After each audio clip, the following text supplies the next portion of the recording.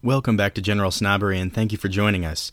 Today we discuss the movie The Martian, a comedy about Matt Damon. Brought to you by Talwar and Sons.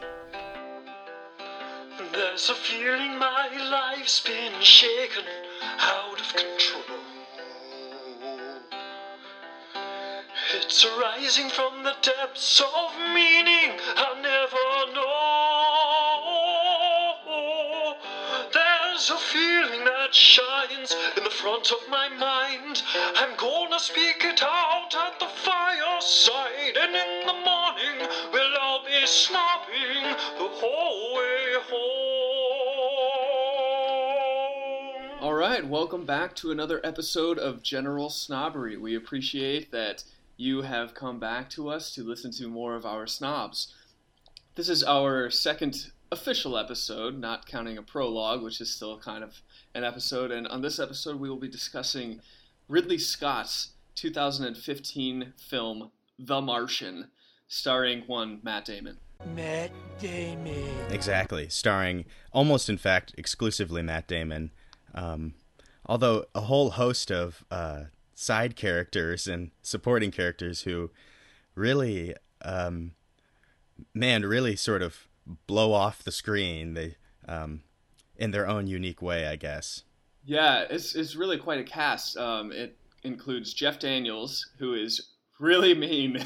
Yeah, really mean, really stern. Doesn't crack a smile. He's the director of NASA. That's right.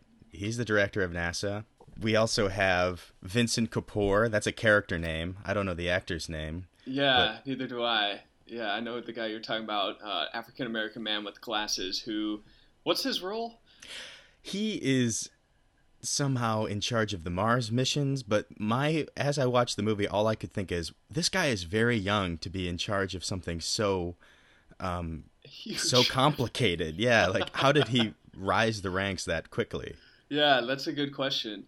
And then we have Sean Bean. Sean Bean. Yeah, which is maybe my favorite part of the movie, just the fact that Sean Bean is in it.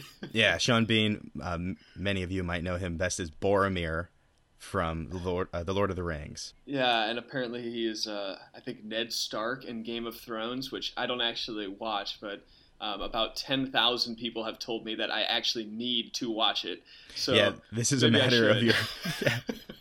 This is a matter of your physiological health. Right, you need to watch this show. Yeah, like there's a deep amount of concern even sometimes in the people who instruct me to watch Game of Thrones. Like this is really important that you do this. Yeah, you're right. When I do watch Game of Thrones, and Sean, you need to watch Game of Thrones. But I feel like I'm one of the more recent. I've only been watching it about a year. And I feel like when you tell people that you don't watch Game of Thrones, they almost like make you a bowl of Campbell's chicken noodle soup and wrap you in a blanket. They almost treat you like you just said, I have the flu. And they're like, oh, come here. And they sort of coddle you and care for you. And then start explaining the plot to you. And it's like, okay, thank you. Right. So yeah, lots of side characters. And maybe, Matt, to get us going, you might offer a brief synopsis or summary of The Martian? Sure, that sounds good.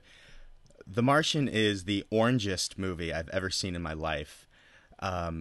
Pretty much, I'd say 80% of the scenes are just cast in this just dazzlingly bright orange that after about 5 minutes gets very old. And it's essentially a typical story of human triumph over nature. In this case, it's inhospitable nature, the planet of Mars. Matt Damon's character is Mark Watney. He's a botanist. He's the most optimistic human on Earth and on Mars. He is... In the universe. Yeah, in the universe. He is attractive. He's arrogant, but in a humble way. I'm not even going to try and explain that. He can grow potatoes out of... He knows everything, and eventually a whole team of probably the most attractive people on Earth and in the universe go through this process of bringing him home. And so he's stuck on Mars, accomplishes some things, becomes a space pirate. That's actually from the movie. I didn't just make that up. And then he's rescued.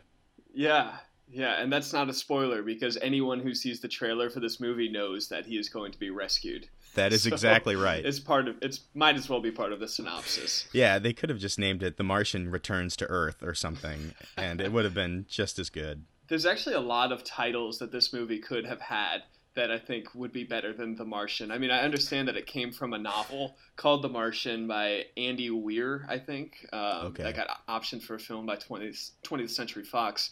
But possible titles could be Matt Damon in Space. Matt Damon Gardens in Space. Matt Damon.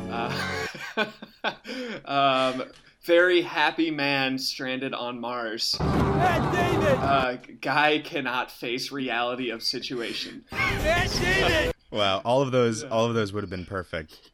And it's because that's essentially what happened. At least those titles describe the movie a little bit. Yeah, and I just had an idea that there is a scene in this movie that occurs about 2/3 of the way through where top-level executives at NASA, amidst all this chaos happening, have about a 2-minute conversation about Lord of the Rings.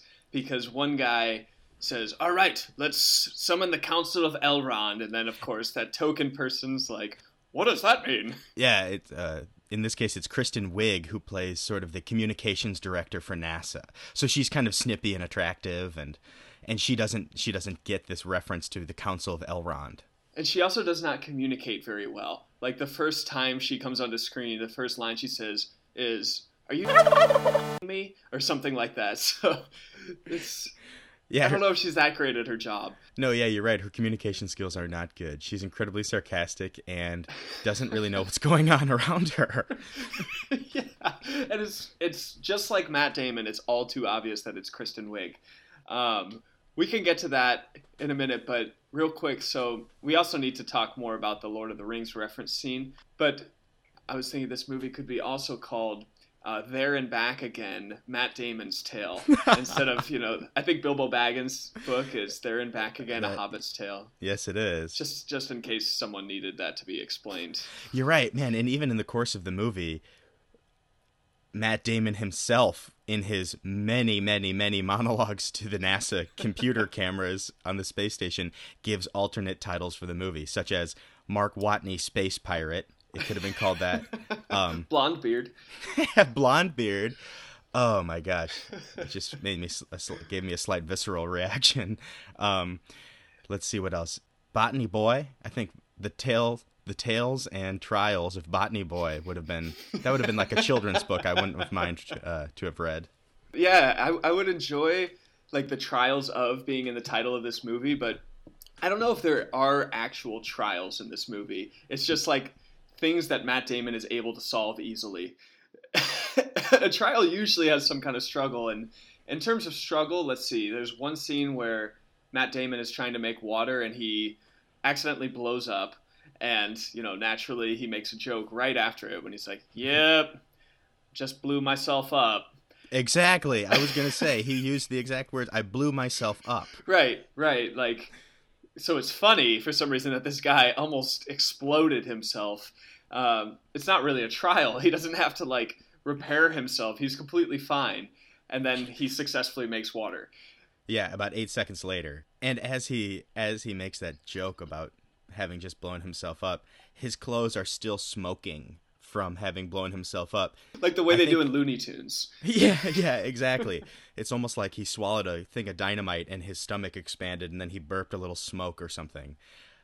But like, I think if I blew myself up on Mars, I'd take about 5 minutes, compose myself, then I'd go to my camera. But this guy's he's just a machine, I guess. And yeah, from the get-go, we realized that Matt Damon has a huge pain threshold.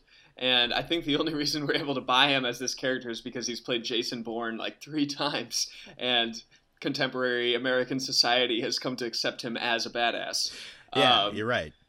He literally has like a stake driven into like his kidneys or something. Like basically like his navel region off to the side is just jammed in there. And he wakes up and his crew's left him and he goes inside and he's barely able to breathe and he has to rip his spacesuit off, exposing his jacked body. And then he just, takes a couple quick breaths and then just yanks it out.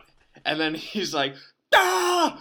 And then he digs basically pliers into the wound and pulls out like some shrapnel that is left in his body. And he just does that within about 10 seconds. Yeah, in typical action movie fashion, an injured person becomes a surgeon just by the circumstances. I need to get this thing out of my body, which, by the way, I'd say probably most of the time metal stakes go through someone's body. They do puncture some kind of vital organ, but luckily not now. They never really addressed the fact that somehow it missed all of the organs in that region. Yeah, and then even later in the movie, that's never even brought up again. Once he staples his body shut with some fancy staples he has on board, later he rips a staple and he sort of puts like 2 fingers to his suit and then talks to the camera and's like, a staple ripped. And we're like, holy cow, that guy is still just strong as ever. Yeah, and for some reason, this is making me think of that scene in No Country for Old Men, that great Coen Brothers movie where Javier Bardem plays Anton Chigurh, like the bad guy. He's this horrible man, notorious villain, and he gets like really brutally, I think, shot at some point and like performs a surgery on his own body. Yeah, by a shotgun. And like even him in that movie, he's like expressing pain, and it's amazing, that scene, because he seems completely inhuman throughout this whole movie. And then all of a sudden, like, he's like, I don't know, trying to do the surgery on himself and experiencing pain. And like, it's like, is this guy actually human? Does he feel real pain, or like, what the heck's going on? And I wonder that about Matt Damon too in The Martian. It's like, is this guy really human, or is he actually a cyborg in 2035 when they've sent this mission out who cannot be possibly like brought down? It makes sense in the Ridley Scott world, because if you've seen I'm drawing Blade Runner. No, well, yes, but what was the more recent Aliens movie he did? Prometheus. Prometheus. Yeah. What an arrogant title, by the way. With Michael Fassbender as a cyborg. Michael Fassbender as a cyborg. And also have you seen Prometheus? Yes. Okay, yeah. In Prometheus, there is another scene where one of the crew members, played by Swedish actress Noomi Rapace. I think that's how you say her name. Well done. From the Swedish version. Oh, or versions girl with the dragon tattoo. Exactly. Yeah, she's great. She is. And so in Prometheus, something happens to her, and I believe she's impregnated by an alien, and quickly, over the course of 1 minute, is able to sort of hijack the surgical equipment and get it out of her. And the scene when Matt Damon takes the steak out of his body reminded me so much. It's in a space, center. It's very sterile looking, and someone who's not an expert in medicine all of a sudden becomes a surgeon. And I remember watching The Martian and thinking, this is exactly like Prometheus. It's just a different character. Yeah, and it's not mythology. It's supposed to be like a real person. And yet it feels just like some kind of myth, but it's also trying to convince us like, hey, this is NASA. This is how it really works. It's not like, there's these god figures in the sky that, I can't remember all the mythology of Prometheus, but I remember really liking it because it knew it was mythology. But for some reason, The Martian is trying to market itself as realism. Yes, it is. It's definitely not. No, everything about it is just building up this persona of Matt Damon. Even the whole movie has this momentum of just Matt Damon can do it. Matt Damon can do it. And then later we see him. The ending sequence when they show Matt Damon sort of as the instructor. It's just so ridiculous. Like, there's this touching moment where he sort of sees a small little plant on the ground and he touches it. It's supposed to remind you of when he grew the potatoes and the movie that you just watched. Exactly. Like, hey, remember that movie that you're still watching? Right. And it's just this like these like NASA trainees like stop their jog just to like stare at Matt Damon, and it's like he's become call this. him Sir. Yeah, they call him Sir, and he's become a god. And the ending just has this stupid little quip where he's like, "I did grow potatoes out of humans." I don't think you have to tell that to anyone. You are the most famous human on Earth. Like, it's a very ridiculous little scene. Yeah, because then he basically talks for another 35 to 45 seconds and is basically saying, like, it's going to be tough, but when it gets tough, you're going to want to quit, but you can't quit. Basically, like, hey, in case you didn't realize, this is the moral of this story. And then, he's like, any question? And every hand goes up and the movie ends. Oh my, and they start playing some rock and roll song, I think. Yeah, I think so. I did want to address real quickly, like, I can imagine that if we actually have any listeners, that a theoretical listener would have taken kind of offense to when I said that this movie is not realism, because I Googled and there's a lot of articles that were probably paid for by 20th Century Fox that are saying, like, this movie's really realistic. And, they worked like one-on-one with a real top-level position guy at NASA. And even that guy has said not everything is accurate in this movie. It's pretty good. Not everything is accurate. And one thing that is, undoubtedly 100% not even possible is the storm on Mars, which is the setup for the full movie. Apparently, according to NASA, like pretty much everyone top level at NASA, even Andy Weir, the novelist, he realized that apparently the atmospheric pressure or something is so minute on Mars compared to Earth that 120-kilometer winds wouldn't actually have an effect. It would basically feel like, I don't know, someone's like blowing one of those old little handheld fans into your face that people would have at like Six Flags to cool themselves on a hot summer day. Maybe a little more than that, but not to the point where they can barely walk, and like it's a real threatening storm that they have to get out of there for. And I was amazed because all the producers and the author, they would always end these articles and be like, well, I guess we can forgive them for one stretch of the truth. It's like, that's a big one. That is the entire setup of the movie. Like, if that didn't happen, this movie wouldn't exist. Like, couldn't you think of something realistic that would make this man stranded? But basically their logic was like, yeah, we needed a storm. Of course. Wow, that you just snobbed them. Yeah, that was definitely a big time snob. You mentioned the little tiny fans, which reminded me of in Ace Ventura. If you remember Ace, when he's sneaking in to save Dan Marino, he uses one of those fans to propel his tiny boat. That's amazing. I actually thought you were going to be talking about the scene from Ace Ventura, When Nature Calls, when he's stuck in basically a mechanical rhino, I think. Of course, yeah. And his little fan in there breaks, so he becomes so hot that he has to strip naked and basically pops out of the rhino's netherworld. Yeah, that's actually in many ways that almost mirrors The Martian, because Matt Damon also has to sort of be stranded inside a capsule of sorts and make his way out. But even more so, even less of a stretch, I think, is simply making the connection from Ace Ventura, played by Jim Carrey, to Dumb and Dumber, starring Jim Carrey and Jeff Daniels. And I'd like to talk about Jeff Daniels for a second. Absolutely. That was a really stupid bridge. But no, it was great. Oh, I really enjoyed it. Thank you. I hope our one listener did too. Yeah.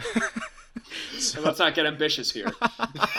I'm going to make my mom listen to this. So, as you mentioned, Sean, Jeff Daniels is... they try and make him like this weird, sort of dislikable, but ultra-rational kind of character. And I have nothing negative to say about Jeff Daniels' looks, but he's probably the least attractive character in this movie. Every other character easily could be a model, from including Sean Bean, whose face is pretty much scarred. Yeah, you're right. Yes, but in the meme world, he is the face to compete with. He has several memes, and so all this stuff happening on Earth during this whole Mark Watney ordeal, which we've hardly even gone into, just is one sort of triumphant little exercise after another, whether it's all of a sudden forming impeccable relations with the Chinese space program. Yeah. Or like a montage. At one point they do David Bowie's Starman. Oh, we have to talk about that. I'm not quite ready, Yeah. but I know, I don't think I am either. that was the But moment that I lost all respect for that movie. I think so. There's also this character. She doesn't have a name, but we see her sort of rise the ranks, and she's this satellite operator who also is very attractive. Oh yeah, yeah. And you know, she at one point Jeff Daniels gives her full authority to man the satellites or something. And anyway, Vincent Kapoor, the Mars space mission guy, at one point wants to figure out where Mark Watney's going, because they're watching Mark Watney from these satellites, and they see that, Matt Damon. They're watching Matt Damon from these satellites, and they see that he's sort of going in this weird direction with his Mars rover. And Vincent Kapoor, who is the director of this mission, or the Mars colony, or whatever the hell it is, it's not explained, but it's also negligible, because most of the characters are just there so that it's less monologue. And at one point he wants to figure out where he's going, so they go to the cafeteria. They have the best computers on Earth.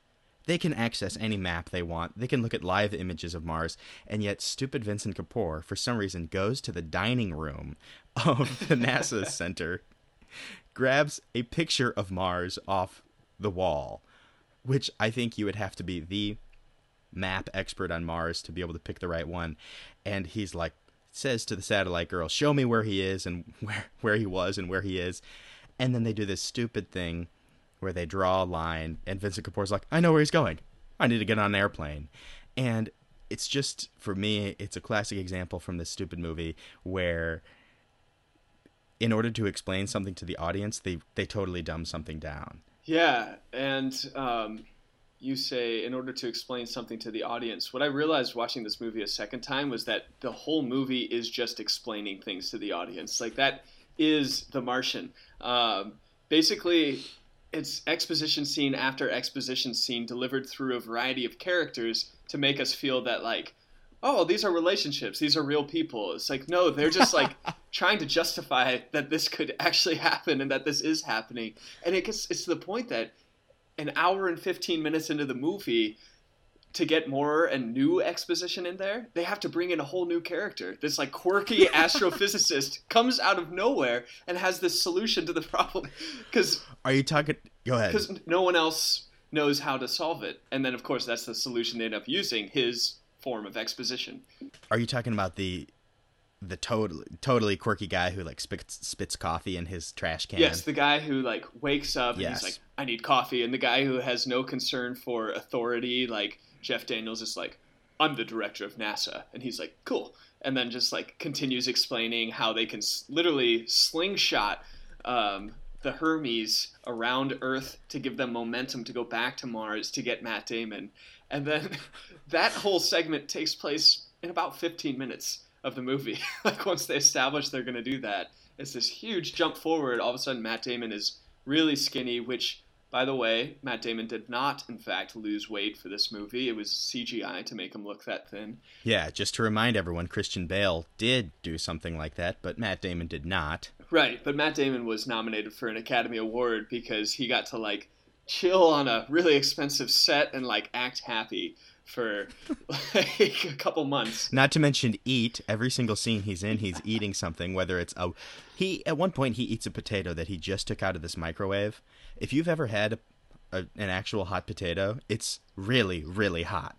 And yeah, it even steams. it's steaming, and he's talking and dipping it in ketchup, and I'm like, listen, dude, eat and then talk to the camera. You're eating like these weird espresso beans in one scene and a potato in another, and you're just always eating and talking. I don't know why that's like portrayed as like, oh, that's realistic. People don't sometimes take the time to wait.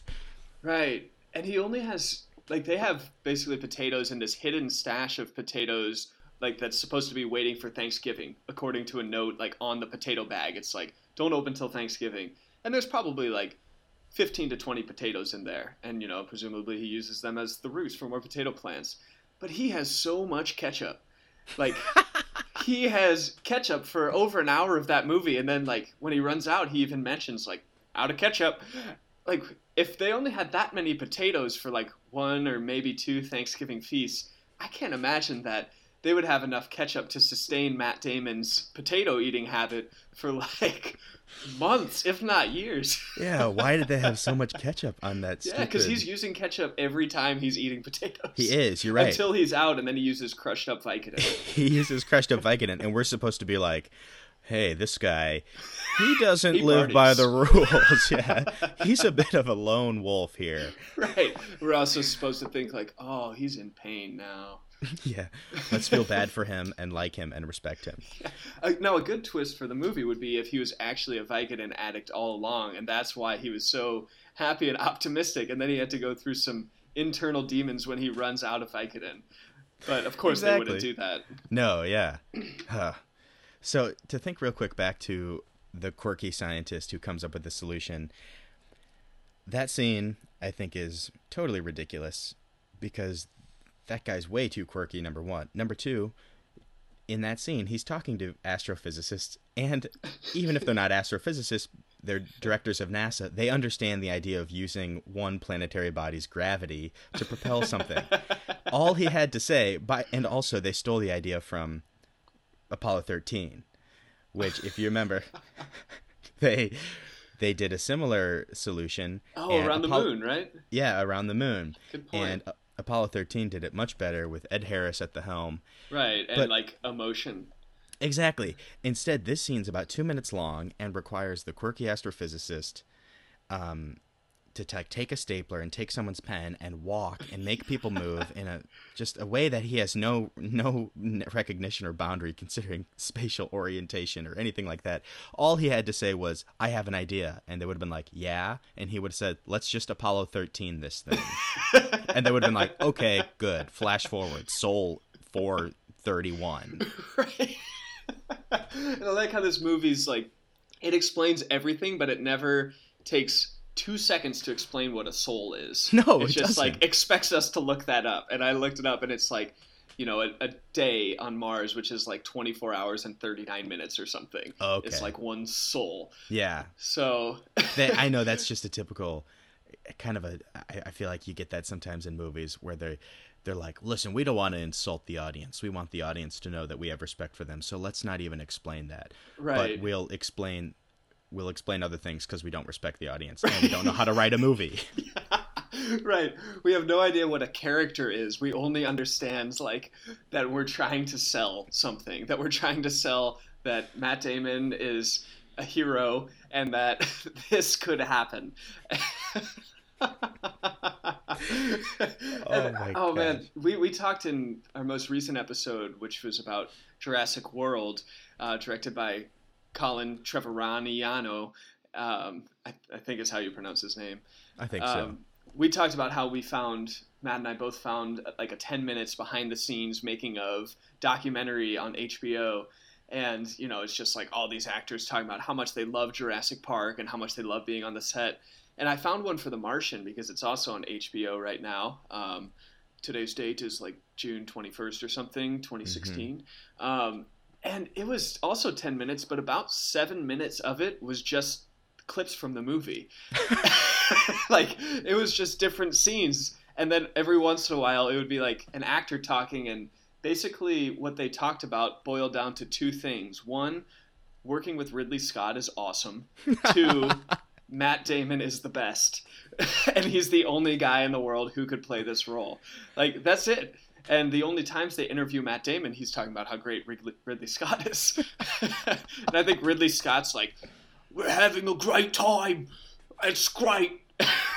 It's like, they don't talk about like the physics, about working with NASA, about like really any of the set design. They just talk about how awesome the sets are. Of course, yeah. This is amazing. This is great. Look at this. It's just an advertisement. Like everything about a big budget Hollywood production these days is an advertisement. It is. I think that's going to become my conspiracy theories theme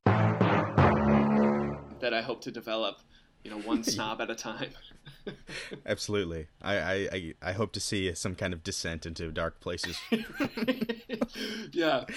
Yeah, it is, and this one this one had far fewer product placements than Jurassic World. Which Well, at least obvious ones, like, you know, banal products, but the whole movie is like an advertisement for NASA. It was, exactly. And in some ways I kind of that's essentially what it felt like. Like, okay, so I'm not all up to date on what's going on with NASA, but I know that over the past few years it's sort of been more difficult for them to get funding, and they want to go to Mars. And so what happens? They're like, Ridley Scott, help us out. And he's like, oh, I got it. Don't worry, I made Gladiator. And then he was like, all right, I'll call Russell Crowe. And they're like, no. We need Matt Damon. Yeah, exactly. Russell Crowe, he's a bit of a bad boy. He's a Matt little Damon, yeah, he's a little old, little grizzled. But let's get Matt Damon. And speaking back to that, the 10-minute documentary you mentioned, Sean, only Matt Damon could play this role. In my mind, he was the worst idea for the role. Because, and this is nothing to say against Matt Damon's acting or anything about him as a person. It's just that when I see Matt Damon on a movie, I don't see the character. I see Matt Damon. Exactly. And so I was never able to think, even for a split second, gosh, this guy is stuck in space. All I could think is, I'm staring at Matt Damon's face. Right. Now, if you exist, listener, you might think that we just hate movies, but that's not actually true. In fact, there's a movie that came out in, I think, 2009, directed by Duncan Jones, who is actually the son of David Bowie.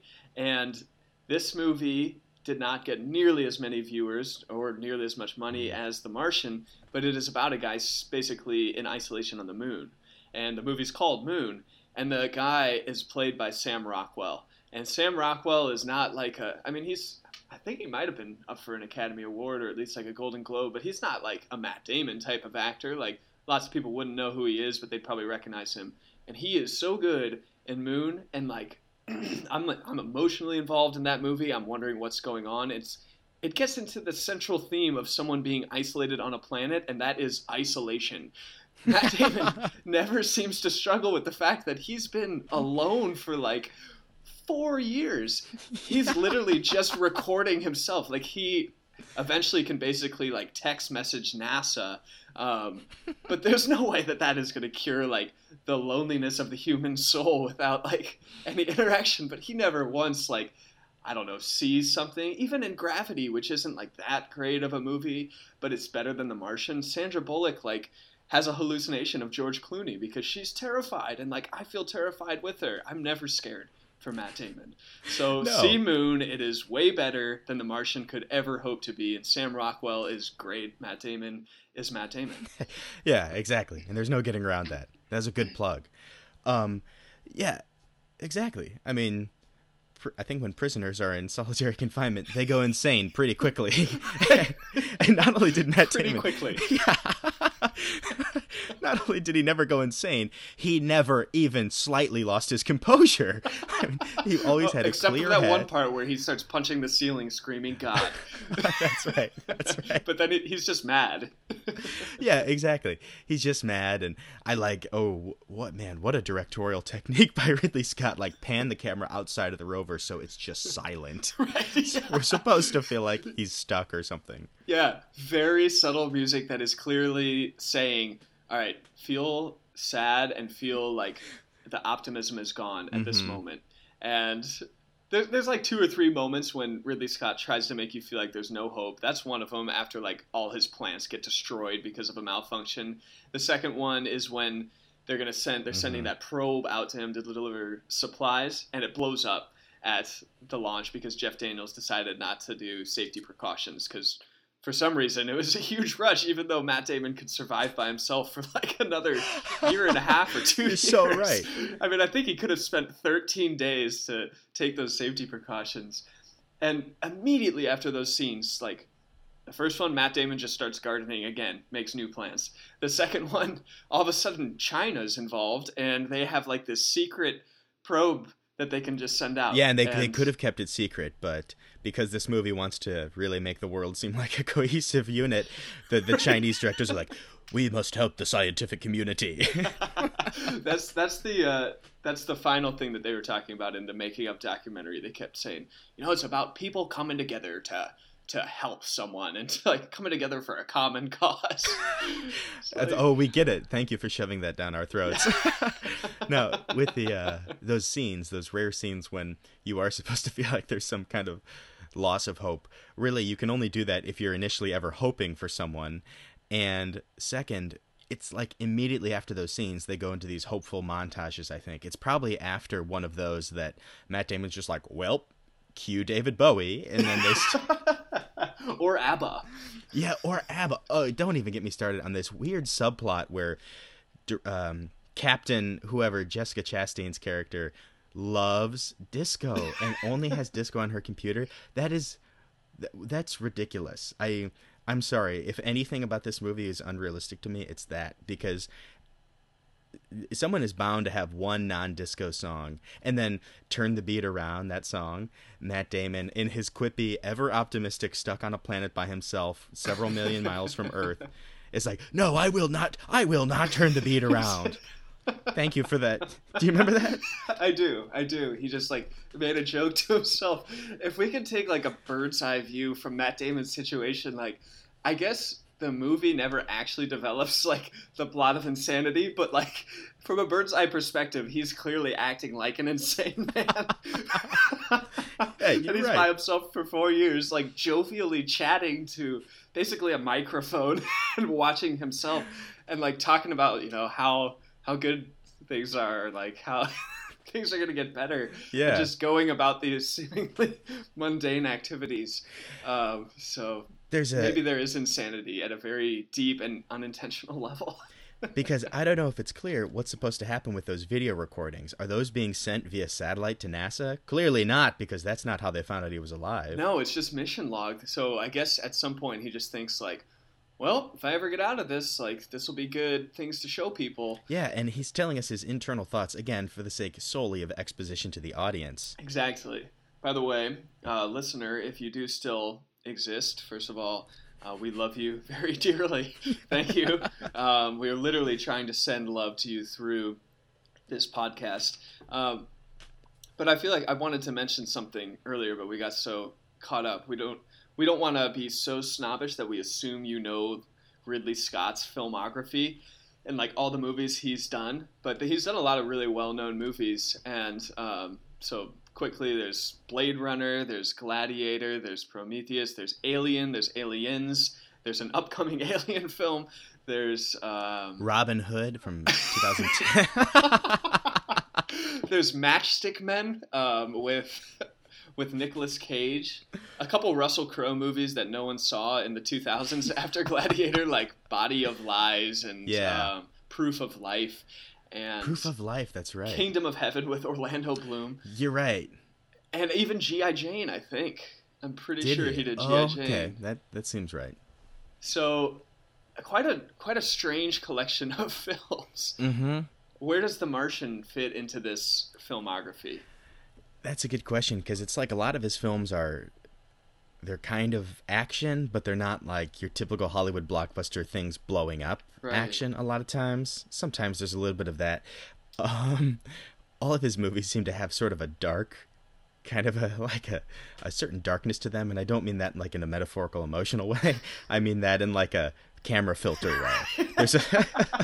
Starting with Blade Runner, that's right. Yeah.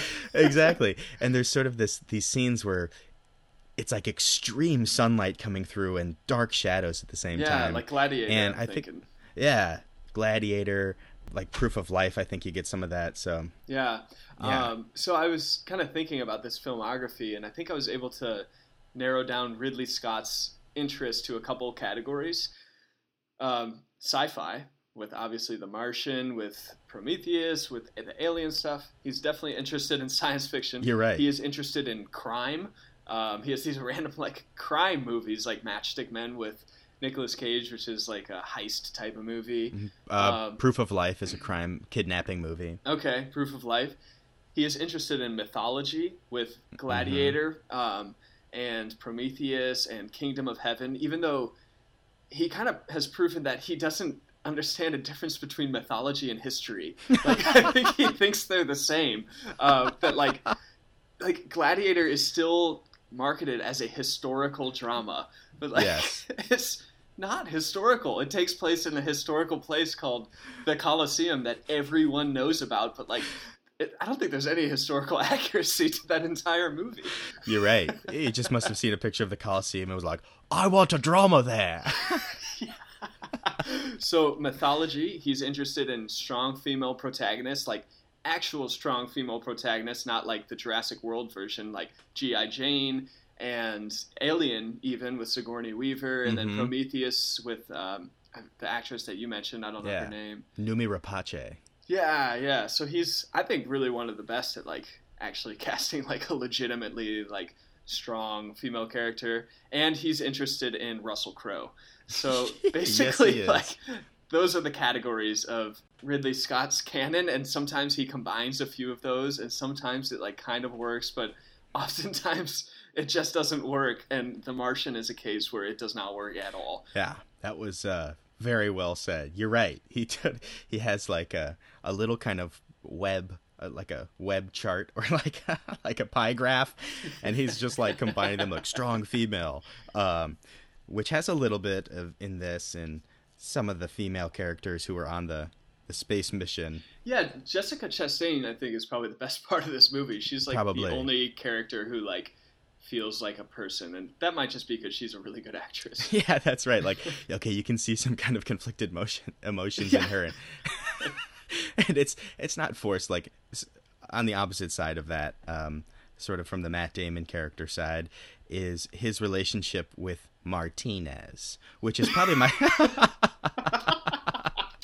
I think that has to be my favorite relationship in the movie, and the beauty of it is we see it almost right away. You know, at the very beginning, Matt Damon's doing his botany thing, collecting rock samples, and all these characters are doing their own thing, and they're kind of talking over each other's over like the walkie-talkie system, and Matt Damon says something about like blah blah blah whatever Martinez, and it's like, ooh, these two have a history. They sort of rib each other every once in a while. Yeah. So Martinez is, I'm not exactly sure what his job is. He needs to like maintain the status of the vehicles or something. Yeah. Like more on the Some kind of a technological pilot side. or something. Yeah. Yeah. He's like really good with computers. But yeah, he and Watney are clearly doing pretty different things. But like, I think 100% of their interactions are just like, you know, jabs between one another that's supposed to make us think like, oh, these guys are good buds. Like, they have a good relationship. And you said, like, literally the first conversation of the movie, I think, is between them, and it ends with like, hey, everyone. I think Martinez says, like, hey, everyone, Watney found some dirt. Let's alert the authorities. And, you know, when I watched this a second time, I realized that for about 2 minutes, The Martian is my favorite movie ever, because the scenes are just, the scenery is so magnificent and beautiful and looks so good in HD for 2 minutes as the camera's sweeping over it, and then all of a sudden we have the sound of Matt Damon and Martinez like jabbing each other, and it immediately becomes one of my least favorite movies. Yeah, it was after that first jab when I was watching it in the theaters that I thought, okay, so this movie just took a really big knock. I really came into this movie hoping it was good and wanting to like it because everything about the trailers told me I would hate it, and Right, but everyone kept saying how awesome it was going to be. Everyone was just like, they're like, this movie is really great, and they even said it with a way like, I know that you might think this movie's dumb and cliche, but it really is good. And then you watch it, and then there's that Martinez jab, and I was like, it took about all my energy to really continue after that to really try and give it a fair play, just because it was just too cliche. And then even later in the movie, when there is a scene when Matt Damon is kind of showing some kind of emotion when he's about to be launched up to re-meet with the crew, and he's nervous. He even says, I'm a little nervous. And Jessica Chastain, who's the commander of the mission, says something like, don't worry, Martinez is going to be piloting you. And Matt Damon's like, oh, great. You got me in that asshole's hands. And like, he's like nervous, but we're supposed to get a nice little laugh out of the fact that despite everything he's been through, he and Martinez still have their bro locker room rapport. Right. Even like when Martinez like sends him a message right after a long time of not communicating, it's like, oh, what does it say? It's something like, we're glad that we left you because you're an asshole or something, and then like he kind of like tears up as he chuckles. Yeah. It's like, so we as the audience are clearly supposed to feel like, oh man, these bros, they're long lost, and finally they get to pick up their witty banter right where they left off. And it seems that at this point, dear listener, this episode of General Snobbery must leave off. Join us soon for part 2 of our conversation about The Martian, an unexpected conversation that meanders far beyond Ridley Scott, Russell Crowe, and even Matt Damon. For more information, feedback, or the most direct means to express your distaste for our snobs, please visit us at generalsnobbery.com. There's a feeling my life's been shaken out of control. Matt Damon. It's arising from the depths of meaning I never know. Matt Damon. There's a feeling that shines in the front of my mind. I'm gonna speak it out at the fireside, and in the morning we'll all be Matt snobbing Damon. the whole way home. Matt Damon.